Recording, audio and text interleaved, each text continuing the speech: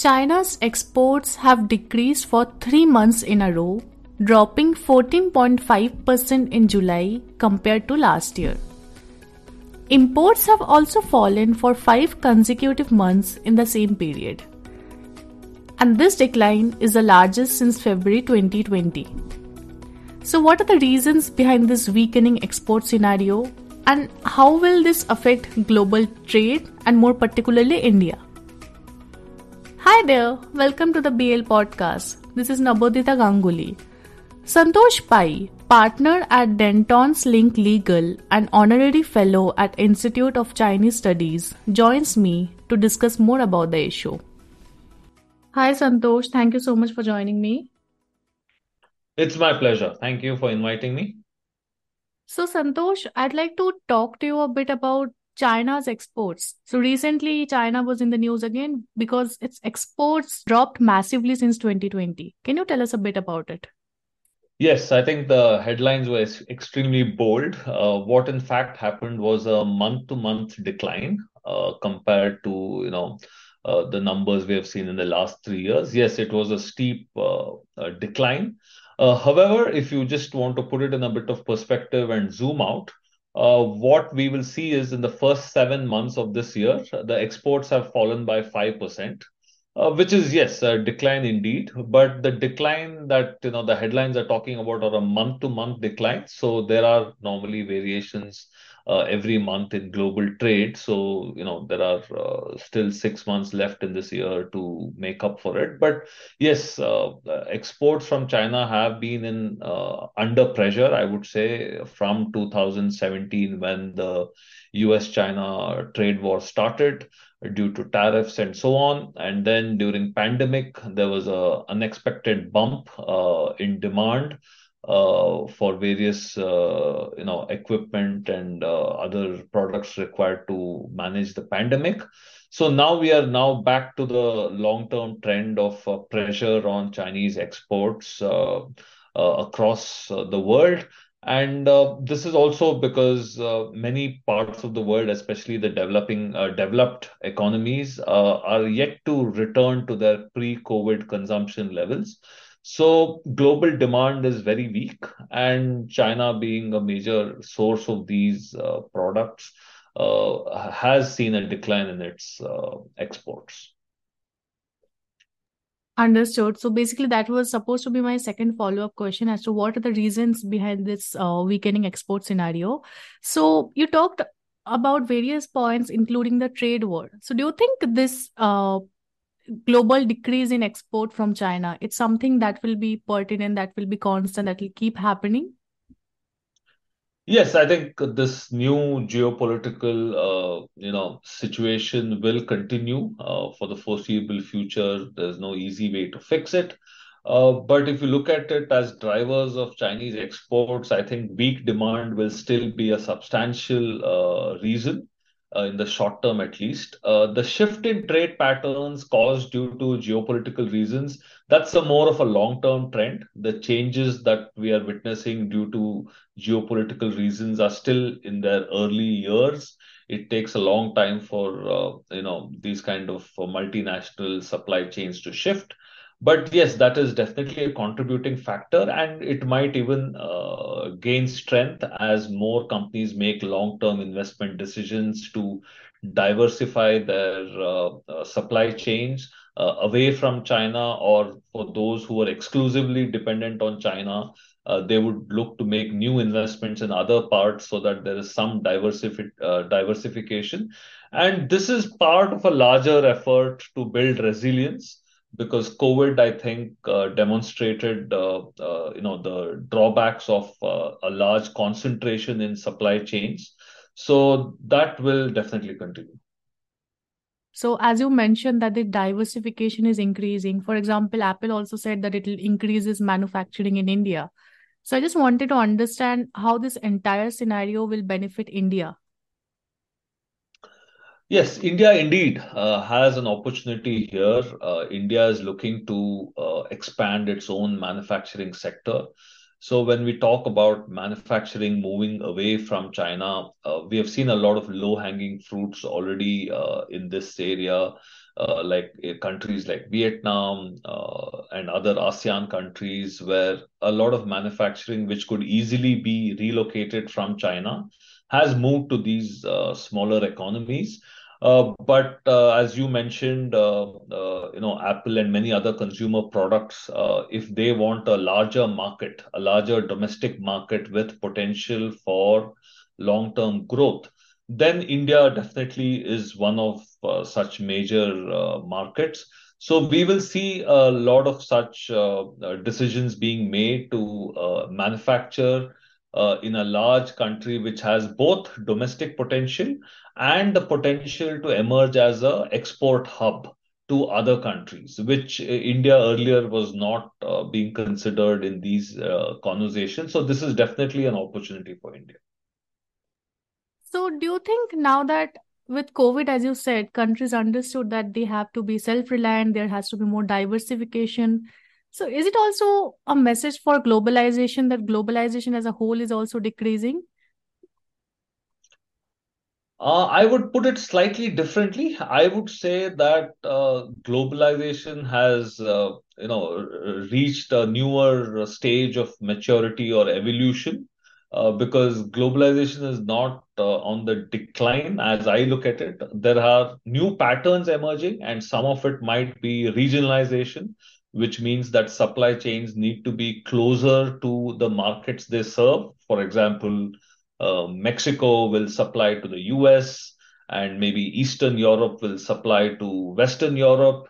So there are some changes that are happening, but globalization per se is on decline is too bold a statement for me to make.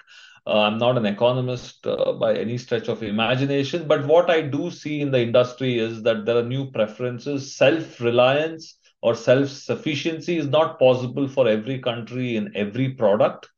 But if you look at it in a converse way, is it healthy to have a excessive dependency on one particular country? Definitely not. And I think that is a bit of, the froth of globalization, where the entire world was dependent on a very small set of countries.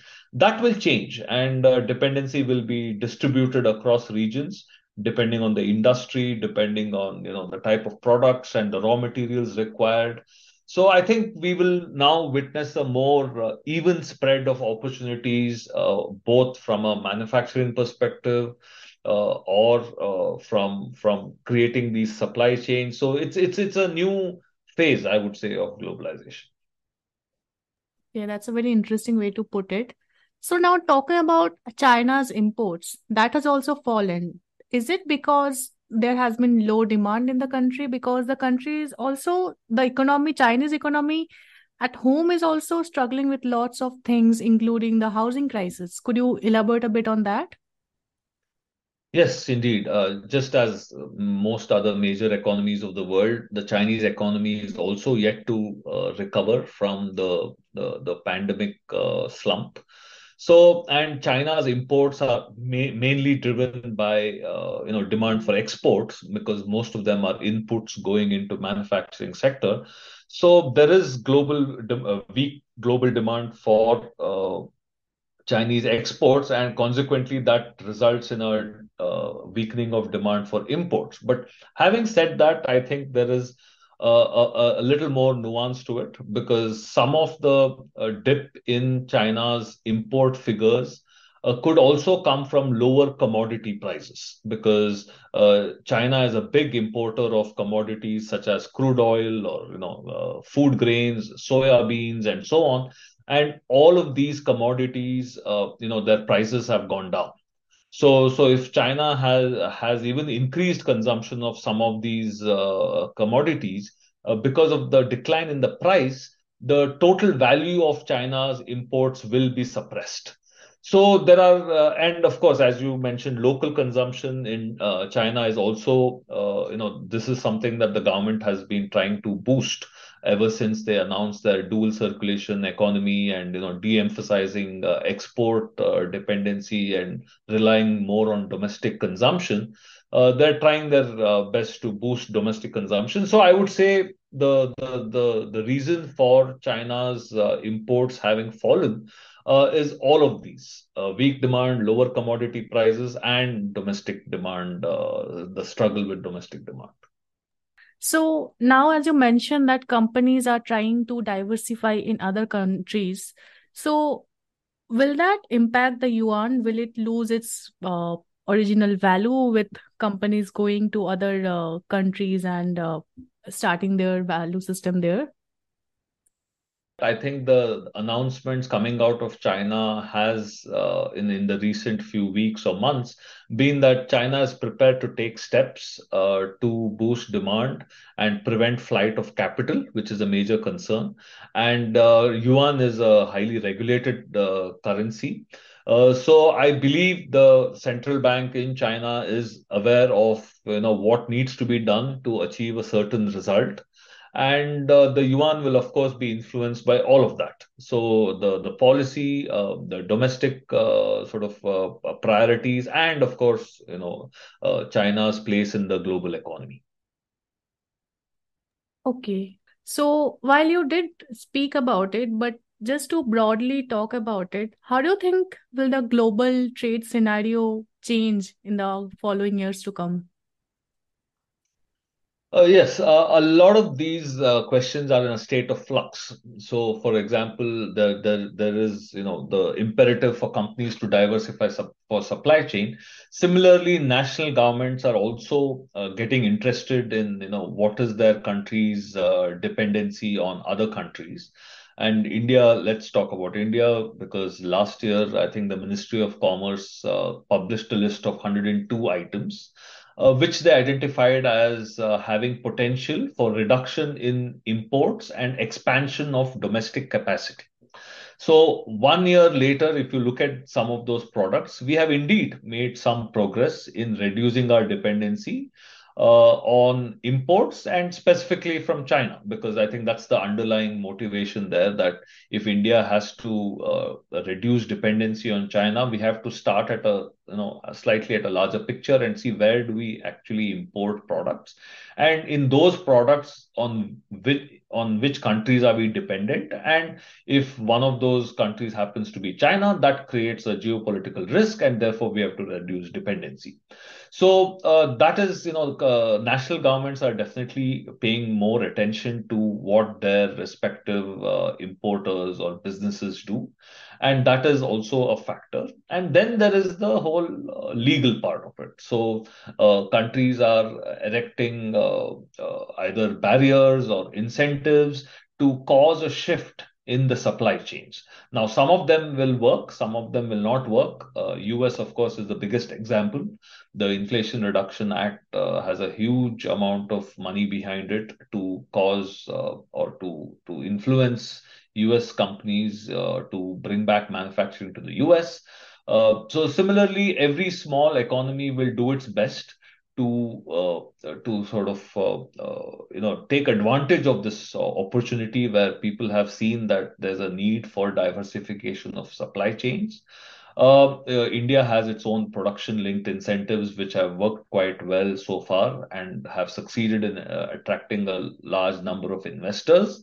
And if that trend continues, India will definitely be able to reduce its dependency. So, similarly, other emerging markets will have their own focus areas where they want to build a domestic manufacturing industry or reduce imports or integrate in a larger way through regional trade agreements.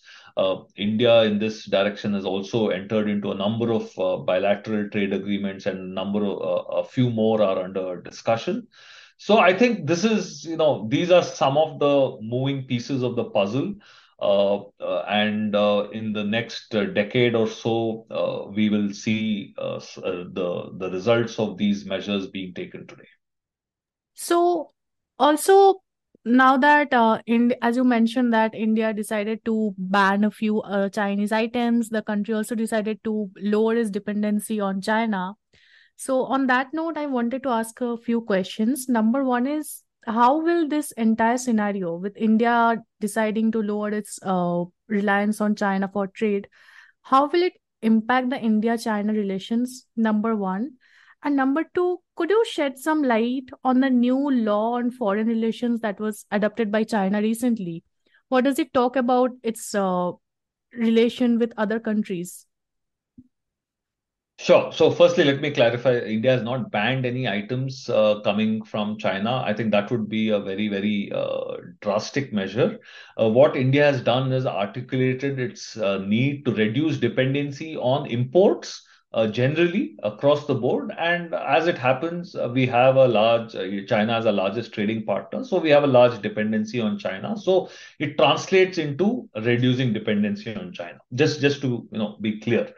Understood. And coming to your second question, China has been legislating on a number of issues even before the pandemic. Actually, in fact, China's new FDI law, which came into force before the pandemic, also had a reciprocity clause which said that if foreign governments take discriminatory action against Chinese companies, then China will also be taking some retaliatory action. So now that trend has strengthened. So now China has come out with a plethora of laws which kind of, is like laying the minefield and preparing for trade war or, geopolitical sort of motivated steps taken by other countries.